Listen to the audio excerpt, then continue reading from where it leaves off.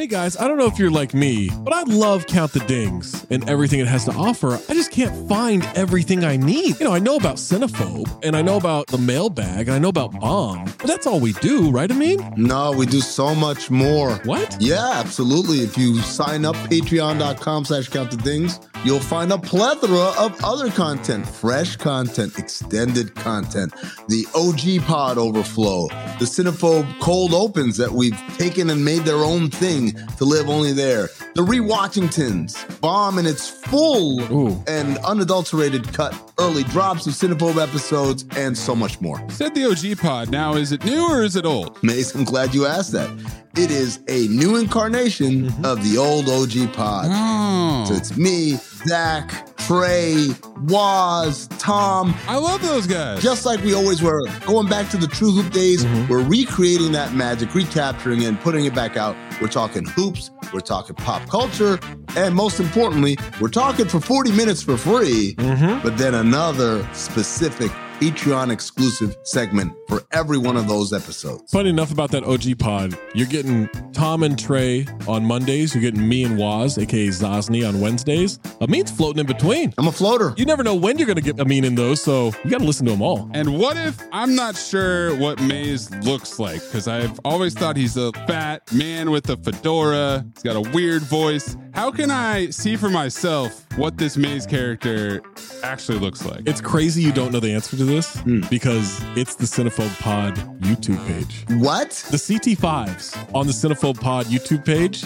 you can look at all of us. You can get all the OG pods on YouTube too, at Count the Dings 1 on YouTube, at Cinephobe Pod on YouTube, patreon.com/Count the Dings gets you everything all in one feed. You can link it to your Spotify. And now enjoy the show.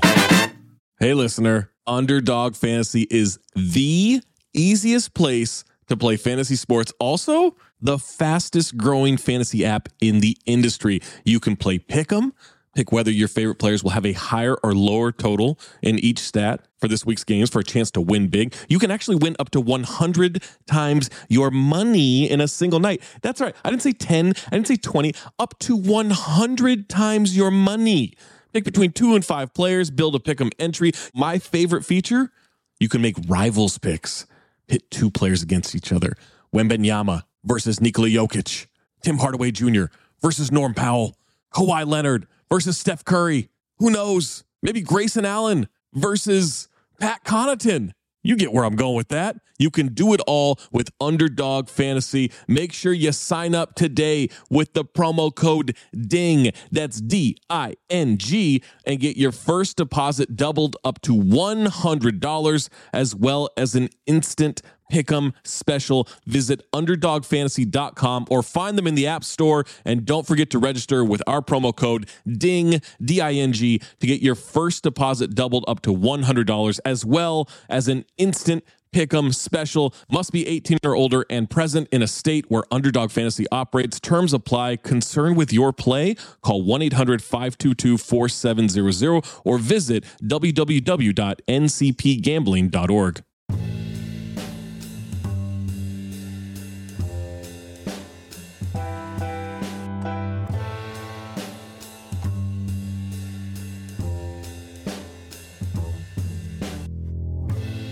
Welcome back, ladies and gentlemen, to the latest edition of the Woke Bros. Of course, I'm your co-host, Big Waz, aka Wazni Lambre. Nando Vila is out this week, but we are joined by a very, very special guest. He's the returning guest. He's a professor of Africana Studies at Morgan State University. He is the author of The Myth and Propaganda of Black Buying Power, and the second edition is on its way. Dr. Jared Ball, thank you for coming back to the show, brother. It's a pleasure. Thank you for having me. Of course. And it's here. It's here. The second edition is here. Oh, so it's here. So we're going to have the link ready for you guys, fired up. Y'all can cop that immediately. Yep. Really exciting stuff, Dr. Ball. As I told you last night, Black Power media is a big part of my media diet. And so I'm constantly consuming what you guys are putting out, right? I love some of the stuff you guys are doing with earn your liberation. Just the idea that you guys are debunking this. So just to bring it back for the listeners of the show, because a lot of people are Black, but a lot of people aren't, right? And if you're Black, you've heard people talk about buying power, this concept of buying power, this concept that Black people have not elevated themselves to the level of the Jews or to the level of the Chinese people more recently, to the level of all these other groups, because we don't practice unity with our money, right? It's this concept that the Jews, the circulation of the Jewish dollar takes like, I don't know, 35 days to leave the Jewish community, whatever that even means. Whereas the Black dollar, it's like no time at all, and we're squandering our buying power. To me, this becomes even more ultra relevant because I think the NBA, what I cover for my main job, Dr. Ball, is at this very interesting intersection of Jewish elites and really prominent Black people, and that weird tension that often plays itself out in the culture. And I remember during the NBA bubble, I remember they allowed the players to put messages on their jerseys. They could change their names from jersey. And I remember Andre Iguodala, I think he was in Miami at this time. He might have still been with Golden State. What he decided to put on his the back of his jersey was group economics. This idea to me, again, that just means like, do what the Jewish people do. They're always buying with each other. They're frugal. They're this, they're that. They're everything that Black people are not. And my main problem with this sort of ideology, because that's kind of what it is at this point, it's an ideology, is this idea, and I think you guys talk about it a lot on Black Power Media, that Black people are the problem. It's not the system. We're not going to critique the system. The system is perfectly fine.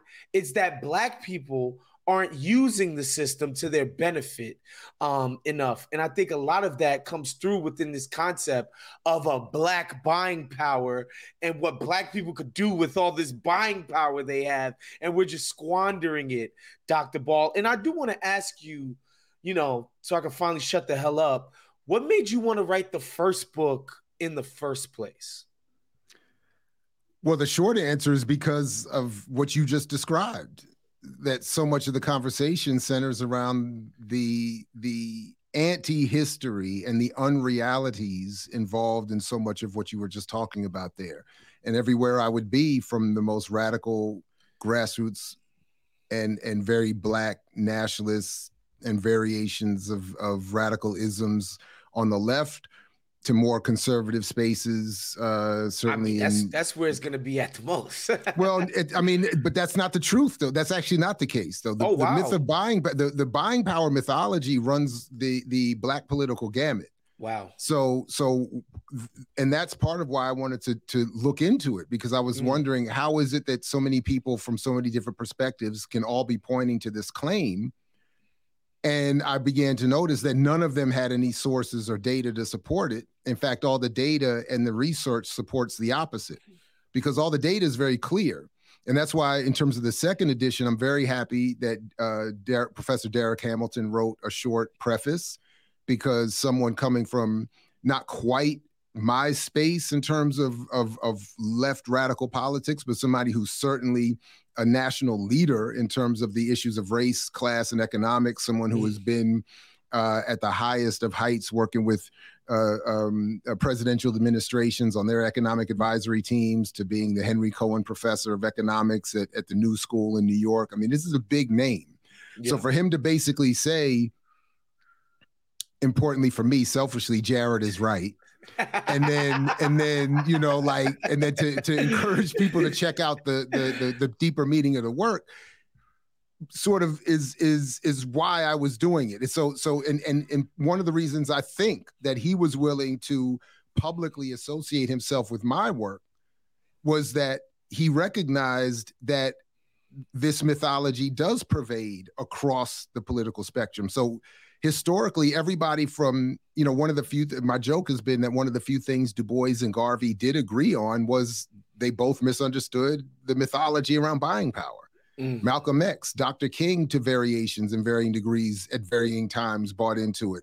The Nation of Islam, the NAACP, the Urban League, Black capitalists, including the people that we lampoon a little bit, like on Earn Your Leisure and $1 Million Worth of Game and all these other famous podcasts, they parrot the same mythology. And if anyone notices, as I started to and that's why I wanted to write the first edition, was to that again, there are either no sources cited for the claim, or the source that is cited is down to one dominant source, and by now 3 sources, so to speak, sort of dominate the landscape in terms of promoting the mythology.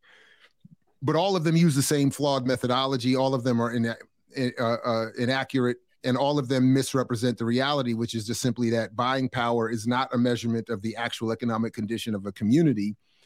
It's a measurement of what marketers and advertisers hope to be able to capture in terms of ad revenue. So it's not based in income or wealth statistics. It's not based in actual markers of an economy. It's based in what they say in their own data, estimates and projections. So that's why I wanted to write the book. It's based on the power to liberate the companies who own toaster makers. That's right. To enrich them. That's right. That's it. Like the power there is not based on the people who are spending their buying power, having some power within them while spending it. It's about the power accrued from the people to the people who are enriched by the money that we ultimately have to spend, right? That's the crux of it to me. But I do want to talk about these sources, because I think that's the most interesting part. It's like there are these sources and who the sources are actually doing their studies for. The studies are for marketers. Are for people who are selling things. The studies don't exist to be like, hey, Black people, hey, Latin people, hey, Asian people, here's the power of your dollar. The studies are born of a need to educate marketers on where they can better place their resources to capture more of an audience or more consumers. So please talk about these studies, Dr. Ball. So, and we can come back to some of the details in terms of this, but I want to highlight this point before I speak specifically about the sources, that the mythology works to negatively impact how we understand how the economy works and everybody's role in the economy. And that's how it's in part how we end up with so much confusion around, well, Black people should do what Jews do. And there's confusion around what Jews have done. So there's all kinds of confusion around all of that, and it's based on a series of mythologies. I'm really just pointing to one aspect of this problem, which is really a subset itself of a broader Black capitalist illogic. Yeah. But specifically, it's these reports really. They initially, and I traced some of this history in the first edition, or both editions, but the in the book, but they essentially come out of an arrangement between the political and economic elite around the turn of the 20th century. And the goal was to make sure that they could pay working people enough to buy the products that they're producing, but not enough that they wouldn't become more powerful and demand more. They wanted to keep working people from going on strike and not earning enough and saying, hey, we're not making enough money, but they also obviously didn't want to pay them enough to cut into the profits. They just wanted to figure out, how do we figure out exactly what to pay people so that the economy keeps going? This is particularly now a 70% consumer-based economy, so we need people to earn enough to spend, not earn enough to become rich and wealthy and to start businesses that will threaten the existing business community. No. Just so you can keep and not get too upset, so that we have enough at each paycheck to go out, hang out, get some clothing, whatever we like to do, whatever, so that just enough so that we don't say, hey, wait a minute, they got too much, I don't have enough, I need to rebel. Yeah. After the Second World War, this became weaponized in a whole new way, as did all forms of propaganda, as the United States wanted to solidify itself as the singular dominant source in the world, and promoting itself with this new American democracy attached to capitalism. That was the goal. So as a subset of all of that, and to stop Black rebellion, or to blunt it as much as possible, as much of this Black capitalist fantasy and mythology got developed, the marketing community started to interact more closely with Black businesses and encouraging Black commercial media. All of this started to emerge into a sort of what we see today, where this is really just a kind of unfortunately disgusting, incestuous relationship of Black commercial media in general, advertising revenue, determining content, and on and on and on, leading us to where the goal is to promote this kind of mythology, that you have a Black audience that will buy the products that advertisers will then want to spend money on your media to promote, and so on and so forth.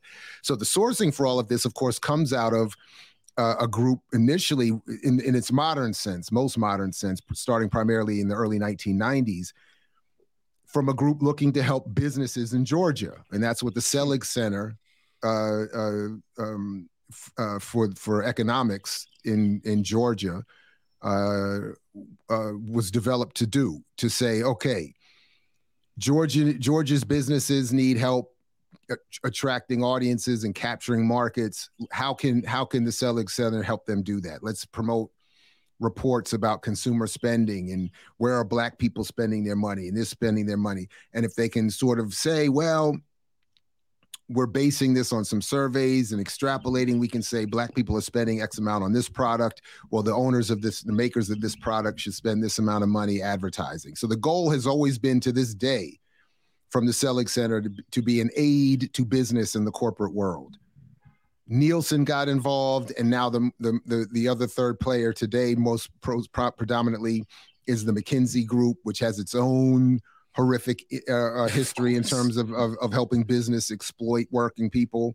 So they've all gotten involved, but they're, again, as you've already said, they're doing this not to help Black people understand the economy or how Black people fit into the economy. Their goal is to get marketers to find ways to get whatever they can to squeeze out of the Black community for revenue, and so on. So that's part of the problem. And because reporters don't do their homework, journalists don't read the fine print, people don't actually get the studies that they claim that they're referencing, or they don't reference anything at all. They're just pulling numbers and regurgitating something they heard in a soundbite, because so much this is what creates the echo chamber that makes that creates the problem that I'm trying to address. And to visualize this, I want people to understand how this works in practicality, right? Like how this practically works. Meaning, they put out this study. They'll say, "Yo, Rihanna, Fenty Beauty. Black people have to buy Kylie and Maybelline. Those folks make like one black shade for all of Black people, and it's the only thing that they have to buy, but they're buying it.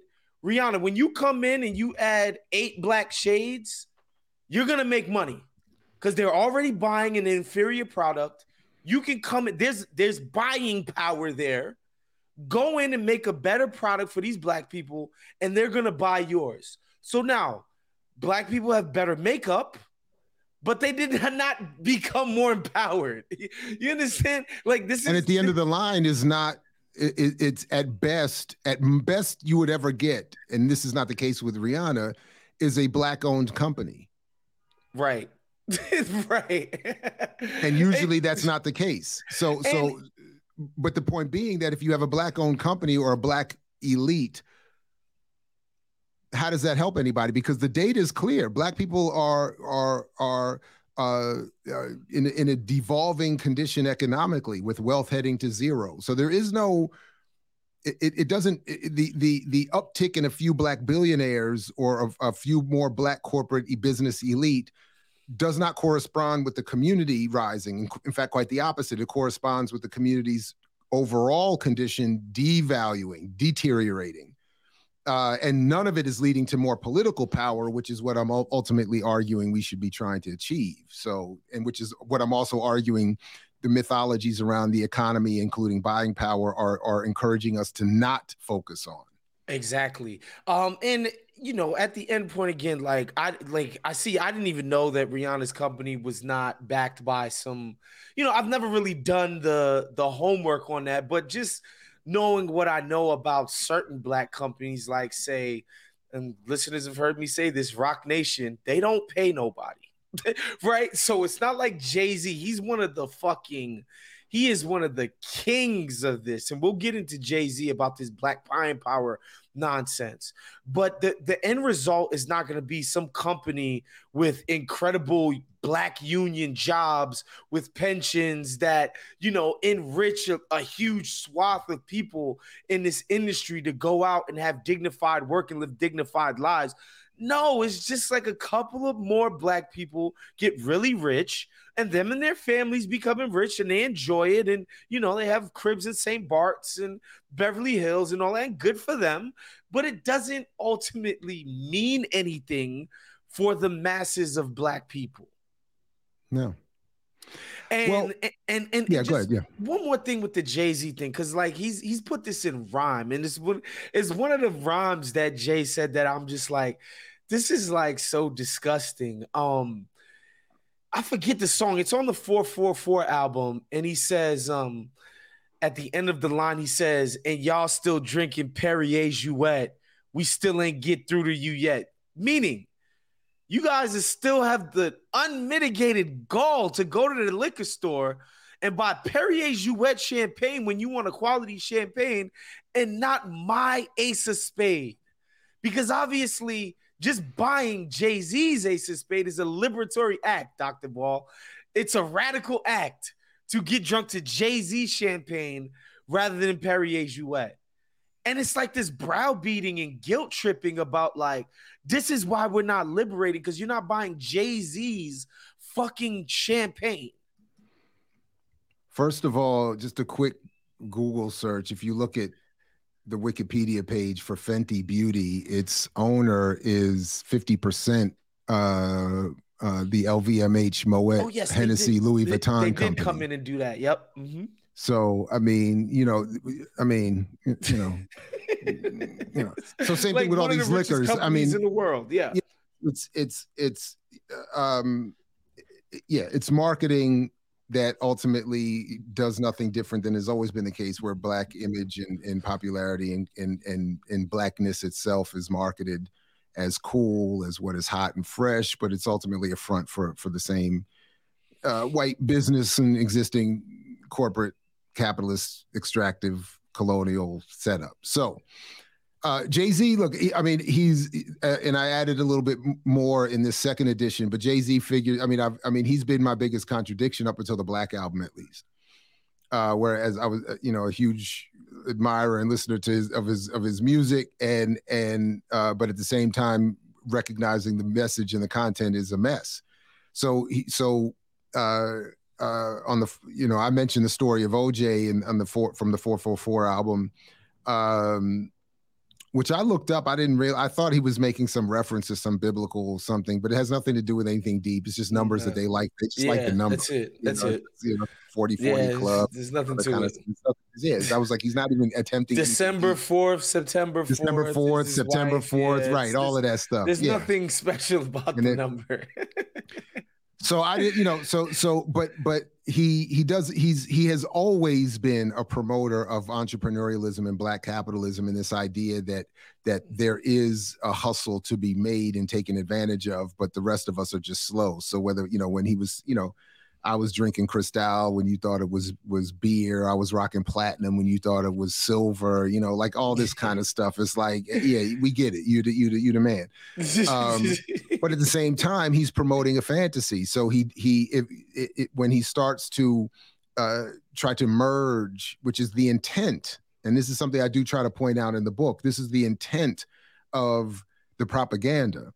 to make Black people think that poverty is the result of choice and decision making and bad financial illiteracy. Whereas, and something I wish I had picked up before I finished the book, some work from Professor Max Haven in Canada, who was talking about the colonization of indigenous people and the use of literacy, both in terms of written and language, but also in terms of financial, as part of the colonization process. So I've for years been talking about how financial literacy is a euphemism for defending capitalism and helping you misunderstand the economy. But I really do like it better to think that financial literacy is a euphemism for colonial expansion and conquering. It's meant to, in the same way you conquer someone and make them learn your language, is a way of totally collapsing their worldview. Language is a symbolic representation of a culture and a worldview. So if you can impose literacy of your worldview as a standard for civilized and advancement, yes, it legitimizes it in and the same thing happens now. You're indoctrinating, essentially, when you say, and the same thing I'm teaching you, I'm making you literate in this fucking capitalistic system. It's like, oh no, it's a way of, you don't even question its legitimacy. It's like, no, it's something I need to learn. And the point being, though, that it's not. It becoming literate in capitalism is to be illiterate in an understanding of the economy, how it works, and how it's exploiting someone. So in other words, it's not an so the only real way, again, so I've tried to joke that the only way to be truly financially literate is to understand that capitalism must be destroyed. To teach people what is popularly known as financial literacy, which is to make people function properly within capitalism. It also promotes the idea that capitalism can work for you, that it can solve your economic problems when in fact it creates them. And that's the hustle here. So instead of being critical of the system and explaining how it works, we are constantly being told that no, you are just not understanding how it works and taking advantage properly of all this opportunity. Yes, and what's important there is, like, you're not understanding how to exploit people yet.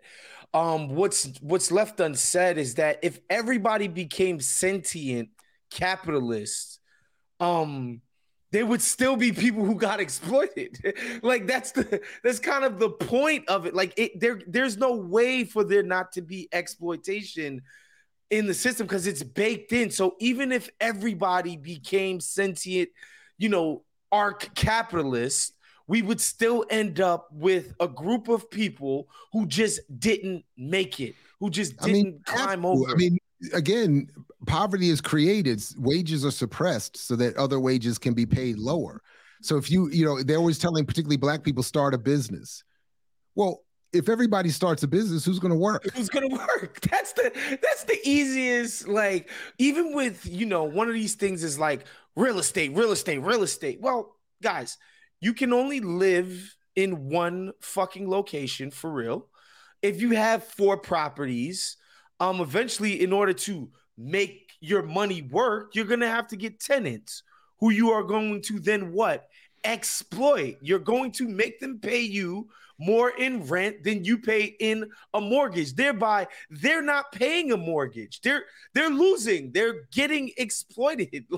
Like there has to be renters. There has to be tenants. If everybody can't become a real estate mogul. So how is this a liberatory, idea? Nobody ever sort of answers that question. No. So that's one of the points that I in fact, in the second edition, I added a little to make the point a little more clear about in terms of Jay-Z. So Jay-Z in that story of OJ talks about not taking advantage of the fact that he should have at one point bought property in Marcy. The Dunbo section of Dumbo. He could have been right? Had that. Yeah. Right. But what he doesn't do, so I added a little bit of this in there. What he doesn't mention is the fact that before Jay-Z was born, I forgot the man's name is in the book. I can't remember his name now, but before Jay-Z was born, almost all of that land and property was bought up by one developer. So in other words, even if Jay-Z had magically had the money to invest and had the wherewithal to do that, it would have already been bought up. So that's the point I'm getting at. The land and the stock is already divided up. We've already, this is why George Jackson was asking 50 years ago, what good is the vote after the fact of monopoly capital? Yeah. The accumulation of wealth has already occurred. The 0.1% already have everything. So this idea that poor people en masse, now obviously a handful can do this and that, but this idea that poor people en masse are going to flip houses out of their poverty and buy real, invest in art and, like Jay-Z suggests and take a blockchain class in Marcy Projects, like he set them up with, to get out of poverty. This is nonsense.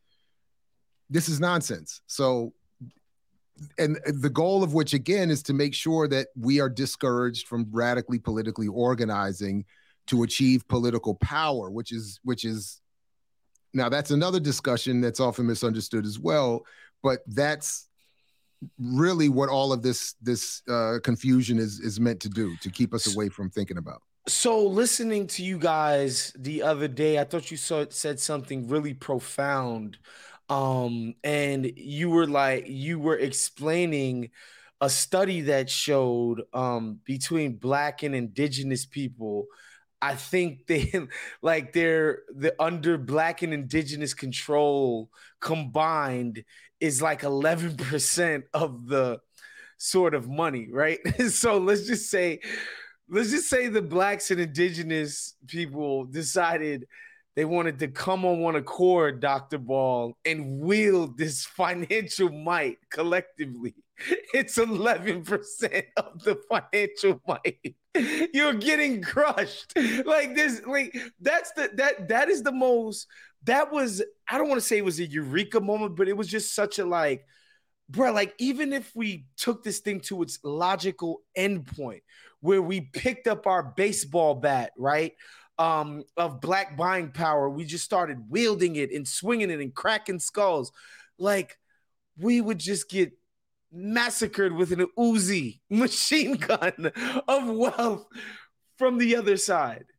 I mean, I forgot I remember what you're talking about. I don't remember the exact numbers, but I've already showed in just in terms of the claim of buying power, at its height, Black people only had, I think, 8% of the nation's buying power.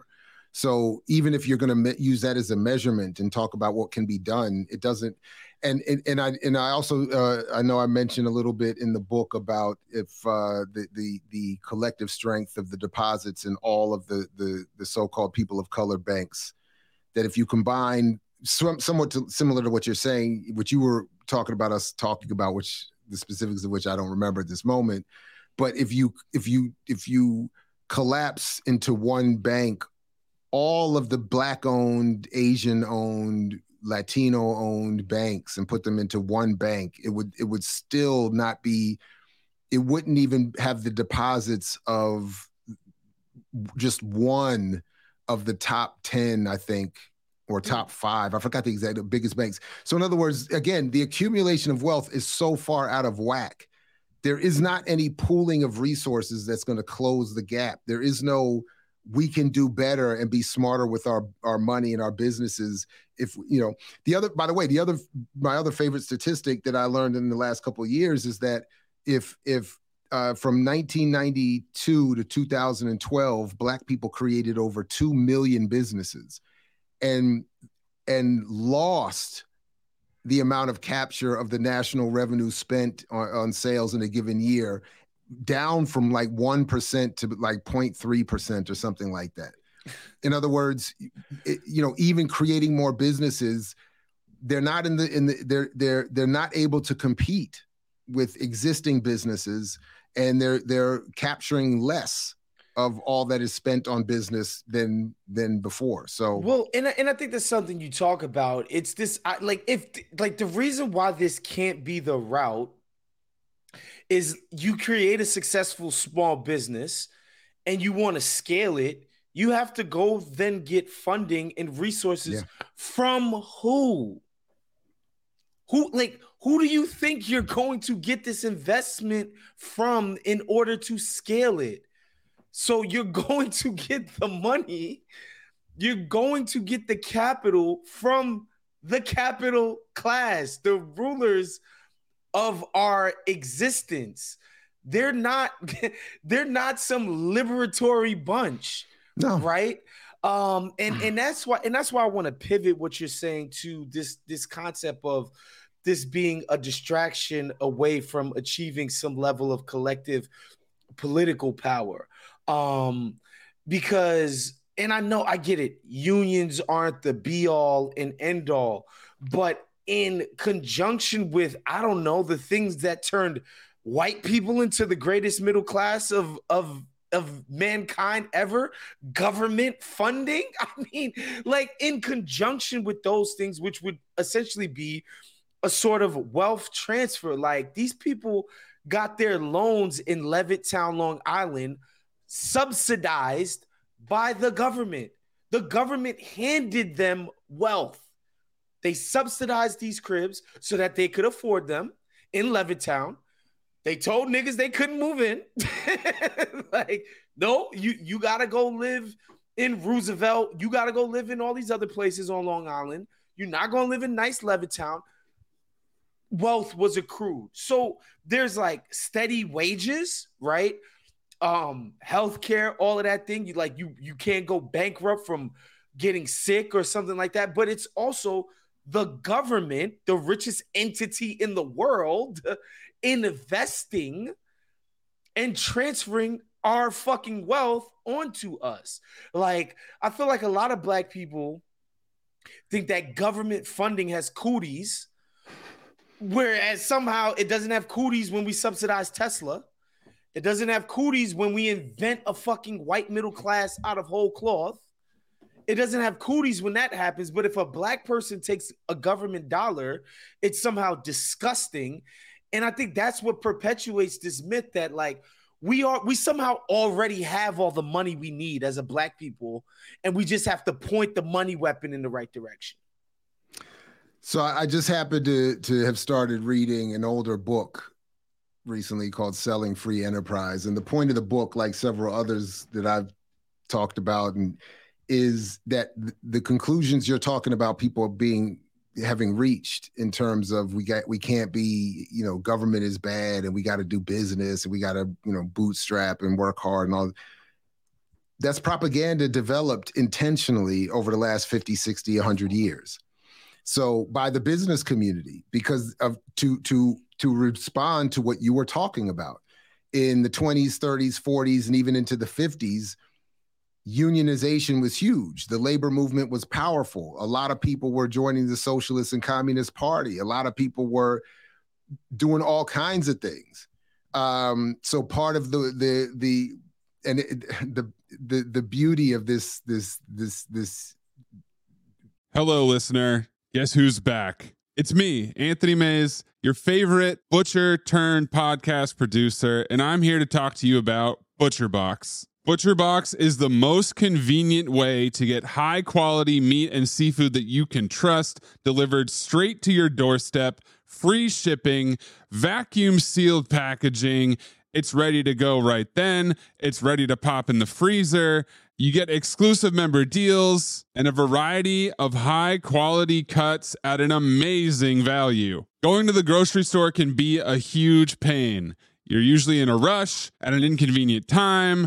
You're waiting in line at the meat counter. You're taking a number. Maybe this place doesn't have a number. You're jostling with fellow customers. You're trying to get that ribeye that you want or that nice piece of salmon. Maybe the butcher that you're dealing with has a bad attitude or something. I don't know. That was never me, I promise. But maybe it happens. ButcherBox takes all of that out of the picture. You are always prepared with meat and seafood in the freezer, and you're not going to find quality for this price anywhere else other than ButcherBox. So sign up at butcherbox.com/dings, DINGS, and get our special deal. ButcherBox is offering our listeners a free for a year offer plus an additional $20 off. You can choose salmon, chicken breast, or steak tips free in every order for a year. Sign up today at butcherbox.com/dings and use code DINGS, DINGS, to choose your free for a year offer plus get $20 off your first order. really evil plan is that people over generations don't even see it happening. And that's why I can always quote Marshall McLuhan's line that we don't know who discovered water, but we know it was not the fish, because an all-pervasive environment is always beyond perception. Over time, the messaging through education and media and news and all kinds of surreptitious means was developed. The messaging was developed to change people, to get them to look away, to say, no, unions are not good. They're going to take away your this and your whatever. They're going to make your jobs leave the country. You don't want the government to be involved. You want to, businesses are good. Corporations are good. Unions are just lazy. They make workers lazy. All this kind of stuff. And then you come with some targeted assassination, imprisonment, exile,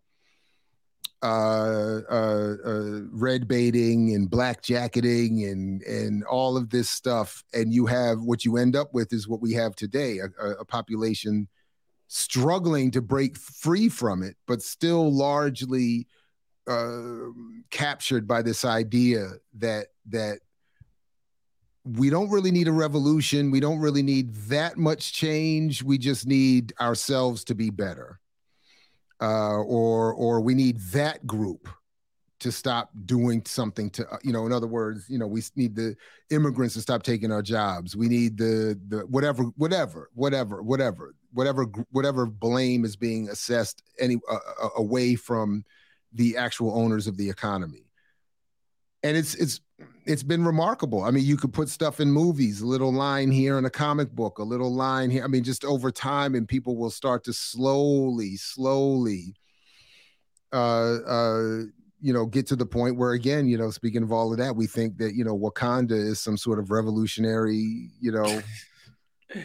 so in other words, that's what I'm saying. Like, this is on Wakanda. Well, but my point though is that I really I'll just stop here by saying, like, we really do underestimate how much effort has gone into those in power studying how to manipulate us. It has been a primary fear and concern of theirs, consciously, at least for the last 150 years. And they, to their credit, they created the field of mass communication that I have a PhD in, specifically to learn how to mess with people. That's really the foundation of the field.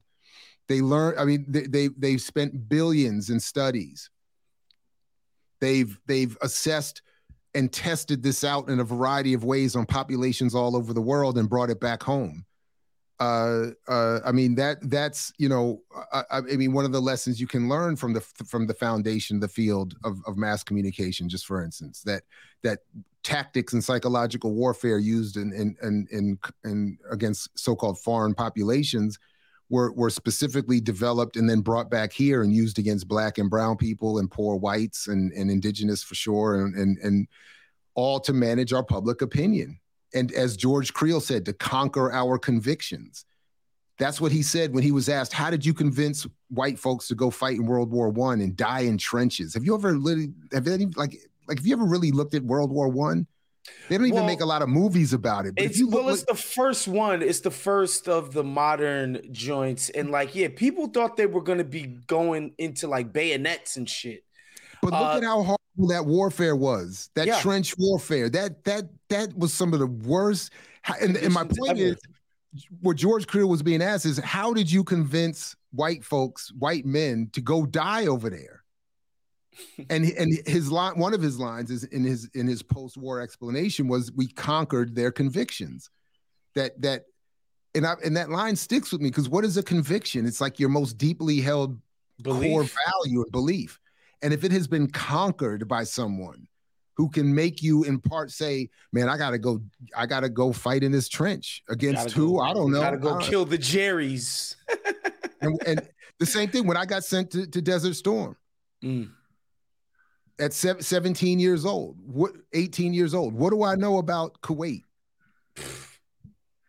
Iraq.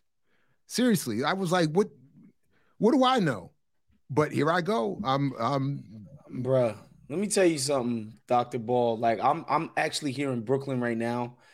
And I think about the people that I grew up with in places like East Flatbush, or Crown Heights even. What do those people know about Hasidic Jews who live up the block? Okay. Well, here's what they know, but this is actually a very important point, and this speaks.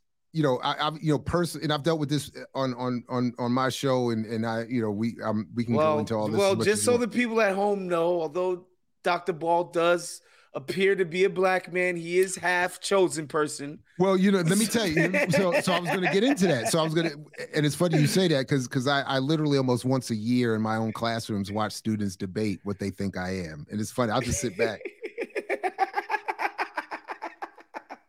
And they will sometimes really get into it, and what's deep about it, I know what's deep about it is that because of my ambiguity, people will read into me, they project into me, onto me their own.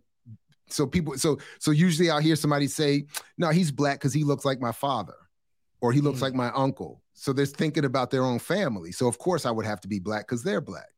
And then other people whose blackness may not look anything like mine, they're like, "Nah, nobody in my family looks like that. He ain't black. He's whatever. He's something else.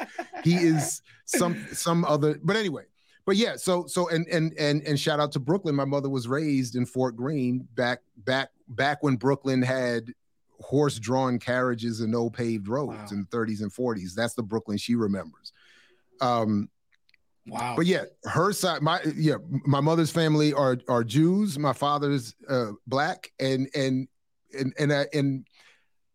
there's a book coming out by two former Wall Street Journal journalists who now teach at Yale, where I'm not sure how much it will be in there, but part of my own story I think is going to appear in their argument, because part of that is to say that if you track, even if you use my own family anecdotally, but economists will often point to the Second World War and the aftermath as the true change in the whatever economic comparison and parallel there was between black and Jews at that time.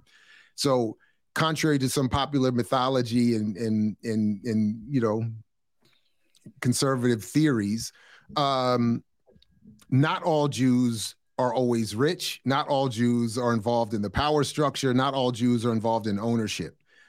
So I used to joke that I was born to the last Jew that didn't own anything because we'd never had anything. We didn't, we were disavowed and kicked out of all the meetings. The world ruling, maybe my mother, she betrayed the race when she got with my black father. But anyway, but the real point is that because Jews were given access to the GI Bill and VA home loans at rates black people were not, that's where the paths diverged. So both my Jewish uncle and black father fought in World War II.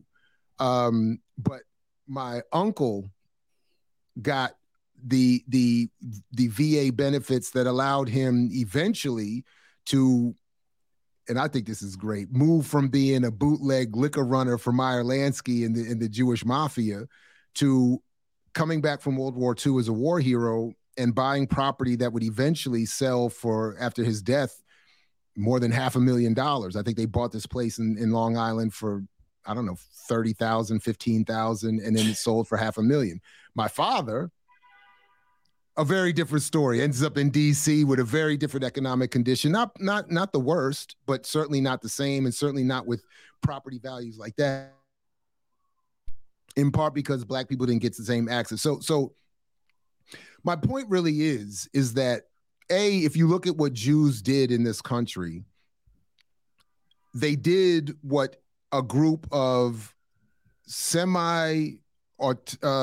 organized and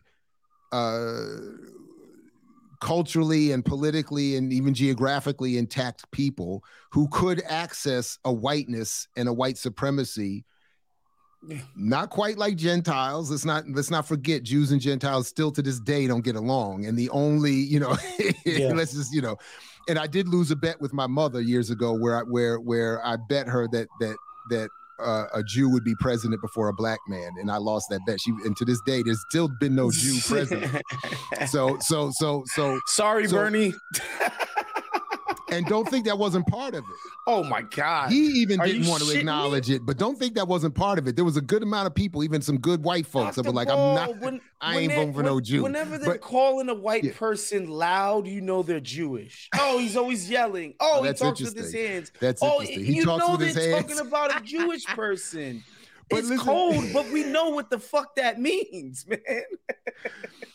Yeah. So really, and I'm taking too long to get here, but really what I'm trying to get to is that Jews have been able to access levels of access that Black people have not gotten and cannot get. So people don't really understand what Jews have and have not been able to do and are not able to do.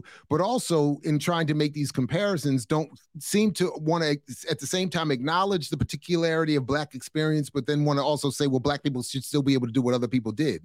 No, Black people, because of the particular experience of Blackness and Black history in this country, have not and likely will not, before some revolutionary process, be able to do what other groups have been able to do. So to the extent that Jews have accessed this society's ruling elite, Black people will not have that opportunity because Black people are not Jews. Black people cannot be Jews. And then really, if we look at it, to what extent would we want to mimic that as Black people? Why would so the last thing before I stop though, let me, because I don't want to miss this point, because you mentioned something, and this is really it.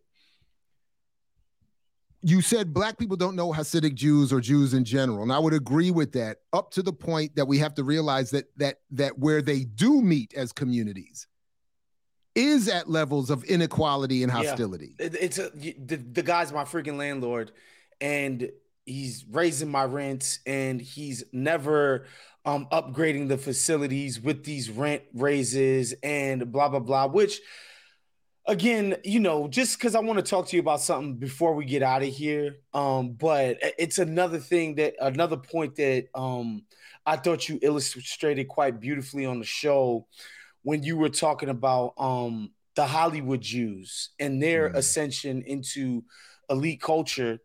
And you made the incredible point that, like, it was a conscious decision for them to be trying to assimilate and ingratiate themselves, or if not ingratiate, don't stick out like a sore thumb within the ruling elite.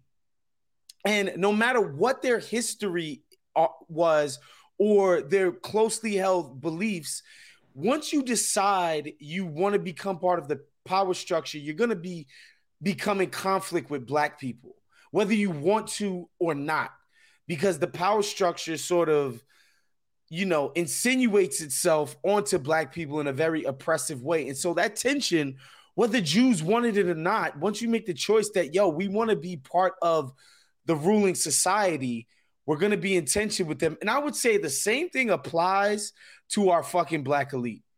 Like, I would say the exact same thing applies to them. They might as well be the Hollywood Jews, like Jay-Z and Oprah and Puff and Bob Johnson and, that asshole real estate developer in New York who I'm forgetting his name. What's his name?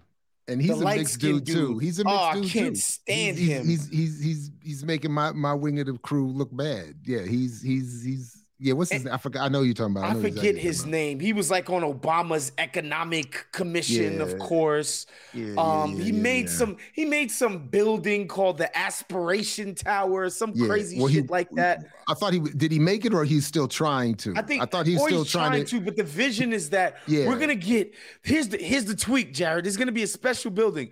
It's gonna be a building where the rich people are Black. Yeah. Whoa, that's crazy. And that's going to be a good thing. Yeah. And that's going to be good for everybody. Yeah. Mm-hmm. So I do want to talk to you about this last thing about a sort of political awakening and Black people and poor people, more generally speaking, trying to do a more mass movement in that direction instead of trying to make money where it doesn't exist in Black communities, becoming more politically sentient.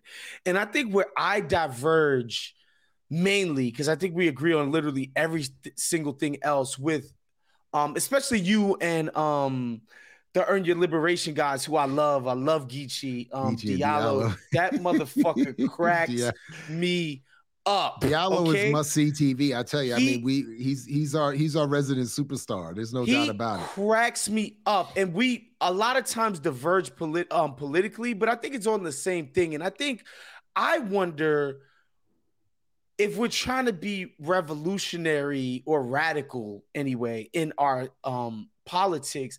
I really wonder how we could do it in a race-based way, because I watch racial elites, especially in the political realm, who have cropped up over the last 50 years. And to me, and maybe I'm wrong about this, Dr. Bowling, you could tell me I'm wrong, and you could tell me there's a vision for it. And that's why I'm asking you. But I think the racialization of Black politics have just made the differences in Black elite and Black poor bigger, meaning the benefits of that racial politics accrue at the top, right? People don't realize this, but like the difference between the top Blacks and the bottom Blacks is higher within Blacks than it is within whites. And well, the data I've seen says doesn't quite say that. It says the differences are the same across all racial groups. That there's a top 10% across the board that, relative to its own community, has the same amount of the wealth within that community. Sure, but the bigger gap would be between the Black elite and the rest of the Black community, between the white elite and the rest of the white community. But there is, unless I misunderstood you, but there's sort of a consistent 10% elite across the top of all racial groups that have the majority of the wealth within that community. But anyway, go ahead. Let me let you finish. I appreciate that interjection. And I think that these race-based achievements always accrue to the people who are more proximate to power, right? Meaning, affirmative action at Harvard is not going to happen for poor Black Americans in Mississippi. That's never, ever going to be the case, right? But this is the shit that they're going to push, that Joy-Ann Reid is going to push on MSNBC. You know what I mean? And I think the sort of race-focused politics, I feel like it's doomed to achieve those ends no matter what. Tell me why I'm wrong about that. So I wouldn't say you're wrong. So the way I've come to try to argue it myself is that and without going too much into the personal biases, I mean, the fact that I'm race first, I think it shouldn't mean, if anyone's race first, shouldn't mean that they're race only. Sure. And to not focus on class, or to not have a class analysis is totally inappropriate to anybody trying to have real thoughts about freedom and equality. So ultimately, I'm with you that at a certain level, even the hardest core nationalists of any background would have to, I think, come to acknowledge that for their own best interests, they're going to have some working class solidarity. There's going to have to be some class consciousness and solidarity with others to achieve what you want. Because ultimately, at the end of the day, we're all, I know it's cliche, but the world is connected. Labor, I mean, Marx was right in saying that the workers of the world must unite. We have nothing to lose but our chains, because what we are not paid here impacts how other people are paid over there. How they're paid over there impacts how we're not paid over here. So ultimately, that has to be the case. So we can all retreat to our preferred races and nationalities and religious groups. And I'm not, whatever people want to do with that is fine with me, as long as there's a class consciousness and an internationalism in the politics. I think we'll be all right. I don't need for us to all be friends. I don't need for us to like each other or even want to live around each other. But we do all have to make sure that we are equally benefiting from the wealth we are all creating. And all of us are creating that wealth. Every time you buy a stick of gum, pay your taxes, go to a movie, buy that $15 latte, pay a bill, you are performing what is supposed to be your function in this consumer-based economy. So why are we constantly treated as being irresponsible when we go shopping?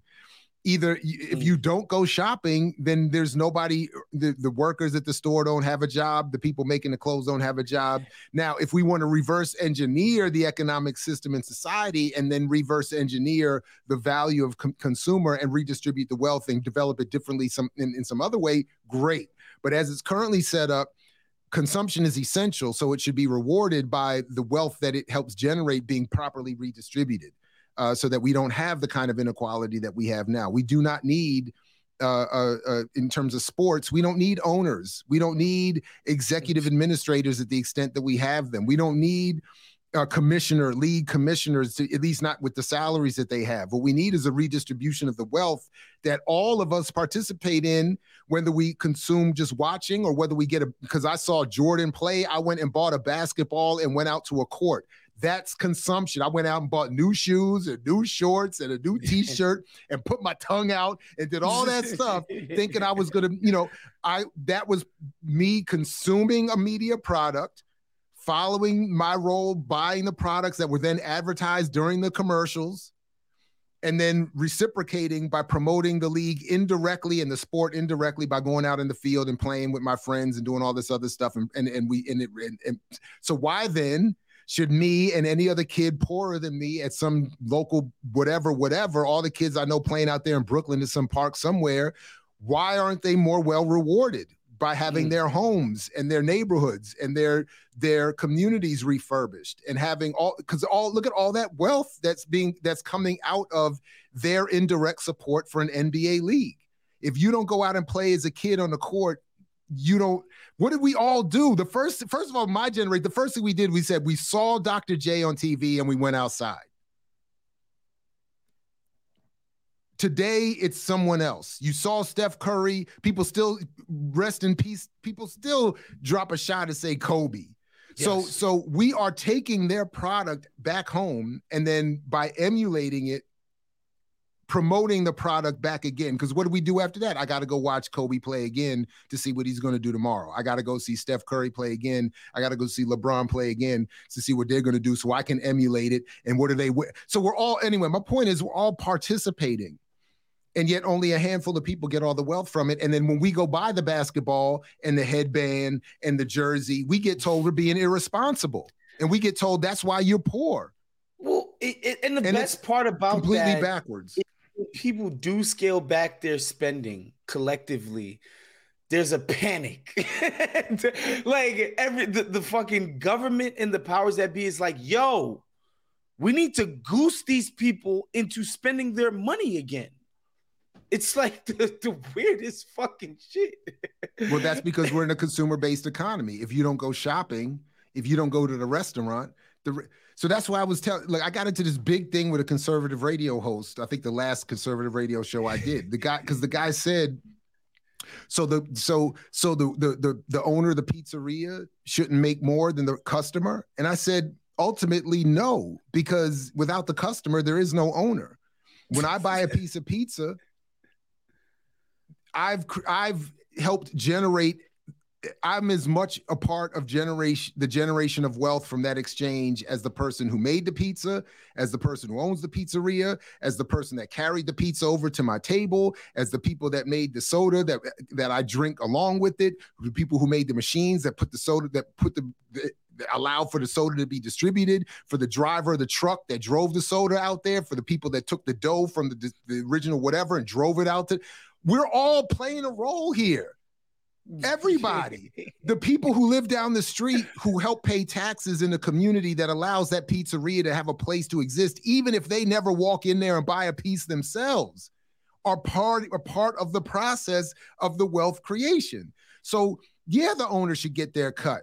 Yeah, and everybody else should too, to the point where none of us are suffering. And if that logic is carried across the board, it's a wrap, and everybody's more or less good to go. And then you don't have to have the levels of exploitation, and then everything gets better because you have more people working less, happier to be at their job, benefiting more from their job. So when you go into the customer service is better. Because at the end of the day, even when I have a bad experience with the person behind the counter, I know that's because of some other force that has nothing to do with me. They're not mad at me. They're mad at everything else. I bet if they had health care, I bet if their wallet was fatter, I bet if they worked less for more. I bet if they had a vacation coming up next week that they could afford. Or if they just came back from vacation, they were like, you know what? I'm so happy. Yeah. Come on in here, my man. I got you. I'm so well rested, and I know I got another one coming in a few months. Yeah. Have a seat, my man. And I'm only going to work a few hours today. And I'm going to go home to a nice place to live and drink clean water and have healthy food, have time to play with my kids. I'm going to be able to take a nap today. I'm going to be able to get a full 8 hours of sleep and get a nap and get some good food. And if I get hurt, have health care, and my child's going to good schools and they get the free education. All of this is possible. None of this is some fantasy, unrealistic. It's happening in other parts of the world. So the only question is, and this comes back in, to the small part that my book I hope to play, is to say we got to get past some of these nonsenses and mythologies that have been produced about how this world works, that keep us from thinking about how much better it should be without us competing with each other to get there. To your point about getting back to a class, question, that's really, and you're right. You're not going to see Joy-Ann Reid. She's more likely to be able to say somebody is a racist than she is to say somebody is a capitalist and they're exploiting us. Not happening. Boy, listen. Not happening. It'd be her last broadcast. And I say this because, and I have to say this as a disclaimer, Joy-Ann Reid is a bit of a whipping boy on this show because she represents everything that I hate about the Black elite. She's not the only one. She's not the only one, but it's like she's on a show that ostensibly is allegedly about politics, and she represents herself to be a Black voice. That's right. Meaning a voice for Black people. And she will go on TV and say, Black people don't care about union jobs. That's for white boys. She will go on TV. She really say something like that? She said that. She said that. By percentage, I'm sure it's still true. By percentage of population, Black women are the most involved in unions than anybody. Dr. Ball, she said that. It was during the Democratic Party primary, explaining why Hillary Clinton was more Black than Bernie. Essentially this is what that statement was said in service of proving to people that Hillary had more qualifications to speak for or do for Black people than Bernie Sanders, because Bernie Sanders is focused on unionization and Black people don't give a fuck about unions. That's essentially what she went on her show on MSNBC and said, essentially working as a Hillary surrogate, right? And, just full disclosure, I'm of Haitian descent. Like the Clintons in Haiti, that's a whole I have my own just problems with them. And then you just go with this chick because she's got hot sauce in her bag, and it's just wholly ridiculous. And I just think in the culture, man, the most prominent Black people seem to be always doing the worst for Black people, and people like LeBron, I think he's like a sort of special sort of case in the sense that I think he legitimately wants to do nice things for the people from his community who are mostly Black. And as somebody who grew up homeless, living on people's couches, he has a healthy appreciation and understanding for it. But, I remember during that unionization drive in Bessemer, Alabama, and, it's like a really fucking Black Amazon warehouse, right? A lot of Black women.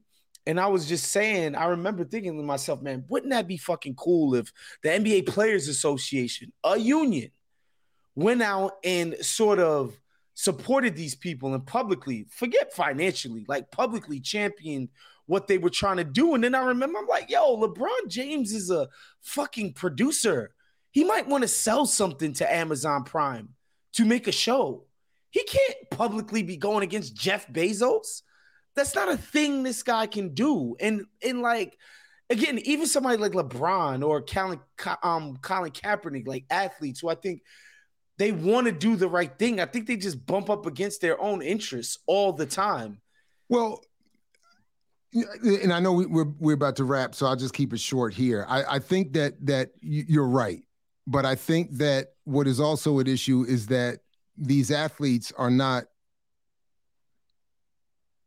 They're not coming out of politically organized movements and spaces. They're not, in many cases, politically educated in the way that seasoned activist organizers and students of revolution are. So while, they've been, being, student athletes and athletes most of their lives, to expect that they would have the analysis and the depth of understanding of those who have spent that same amount of time while that they were in practice, studying, reading, building in organizations, practicing the art and skill of organizing.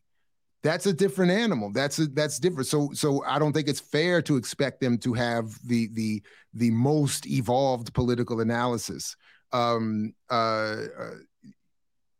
And any more than it would be fair to expect someone who has spent the bulk of their adult life and youth in libraries or meetings or organizational spaces or universities to be as good as they are at the sports. Like you can't, understanding history, race, class, and economics takes as much effort as it does to develop a good jump shot and to throw a ball with accuracy, skill, and distance. All of it requires. So we shouldn't disrespect any of these endeavors by saying that, because I'm smart over here, I'll be good over there, or because I'm good over there, I'll get that over there. So yeah, but yes, I agree that they come up with their own, they with their own contradictions and their own biases, but also they're not being taught. They're not being supported. I mean, they're being taught, organized radicalism. They're being taught by Bob Iger and well, yeah, that's what I'm saying. Not by organized radicalism. That's what I was saying. That's right. That's who they're being taught by. But yet, Dr. Ball, man, I really want to thank you again for coming on the show. Obviously, I really enjoyed the discussion. I love what you guys do at Black Power Media. Make sure y'all go subscribe on YouTube to what those brothers and sisters are doing over there. And again, the book, we're going to have the link in the podcast description as well as on the YouTube feed. The Myth and Propaganda of Black Buying Power, the second edition is out now. It's out now. And people can go to imixwhatilike.org and get all that they need. And if this comes out in time, come through July 1st. You're all invited to the virtual book launch. We're going to have Saturday, July 1st. At 7 p.m. on the channel, and it might dovetail with a live event we're having, like hangout we're having at the house, so it might get a little wild over here. But come through, and if you don't have the book by then, I think we should be able to be giving away free copies and some other prizes, or offering people the chance to buy the book and have the money go to some other good, so anyway, just come through virtually, whether even after the fact. If this comes out later and people want to come after July 1st, come on through and check out what you missed and get a copy of the book. And thank you very much. I appreciate you. Of course. That's our show for today. Make sure you become a Patreon at patreon.com/countthedings. That's how we're able to produce all of this wonderful content for you guys. We'll see you guys next week. Peace.